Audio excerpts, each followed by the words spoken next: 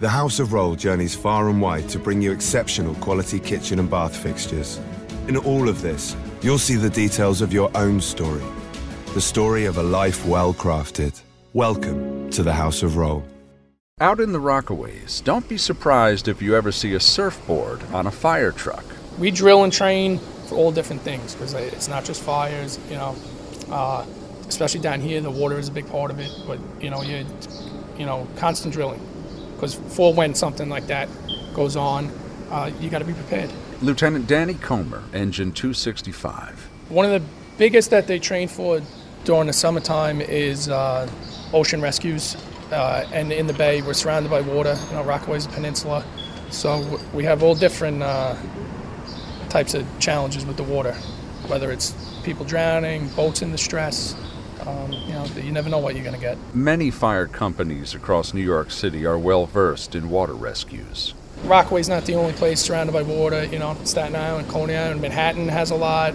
The Bronx. We're surrounded by water. So the more people the city's getting, the more people are going and swimming. In the Rockaways, they train daily. They'll practice plucking someone out of the ocean. We just drill on it frequently, whether it's in-house by ourselves or the department comes down with training during the summer months. They do surf rescue to prepare for that. During the winter, it's cold water related, whether it's falling through ice or even guys in the water, swimming during the winter. We train for it all. They keep special equipment on the truck. The most basic stuff, like the torpedo, guys will throw on a life jacket and the torpedo and swim out to the victim. That's for the victim to hold on to. Then up to, obviously, you have swim fins and snorkels. You have a throw rope, which if you can pick up the throw to a victim if they're that close to you. The goal is not, you don't want to have to send another person into the water because if that person's already in a dangerous situation, you don't want to put the rescuer in trouble. But we have throw ropes to throw to them. Obviously, we have surfboards, the rescue boards that guys will use to swim out. We have suits for the surf rescue, almost like a wetsuit. And then there's special suits for when the water is cold. Drownings are a sad reality every summer. It's fairly common. I mean, you're looking probably anywhere 6 to 10 times a summer that this happens. I mean, most of the time, probably almost every time, it's after 6 o'clock. The lifeguards in Rockaway go off at 6. The beach is still packed. People have been out there all day. Fortunately, most of the time, they're not very good swimmers.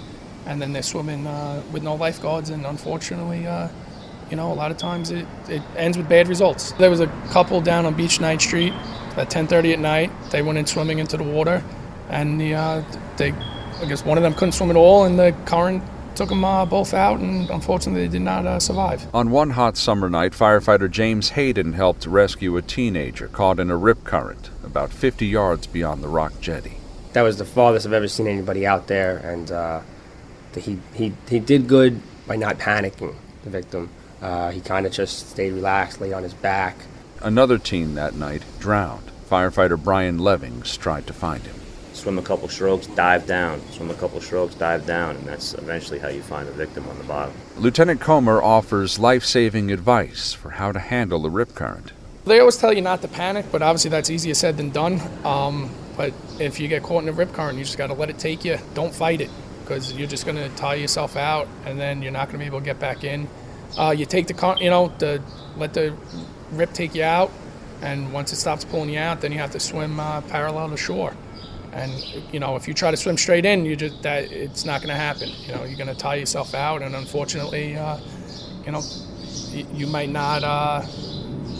There might not be enough time to save you. For firefighters, it is a constant struggle educating people about the ever-changing nature of the ocean.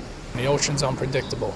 Just because the water looks calm, it doesn't mean that it is. You have the undertows and the rip currents, which people may not even see, or since they're not familiar with the water, they may not be able to identify it before they go in. Depending on when the tide is, you can be knee deep and you take one step and now it's over your head. So it's unpredictable, and that's why we tell people you got to swim when lifeguards are on duty, and if there's no lifeguard, don't go in the water. It's really simple as that.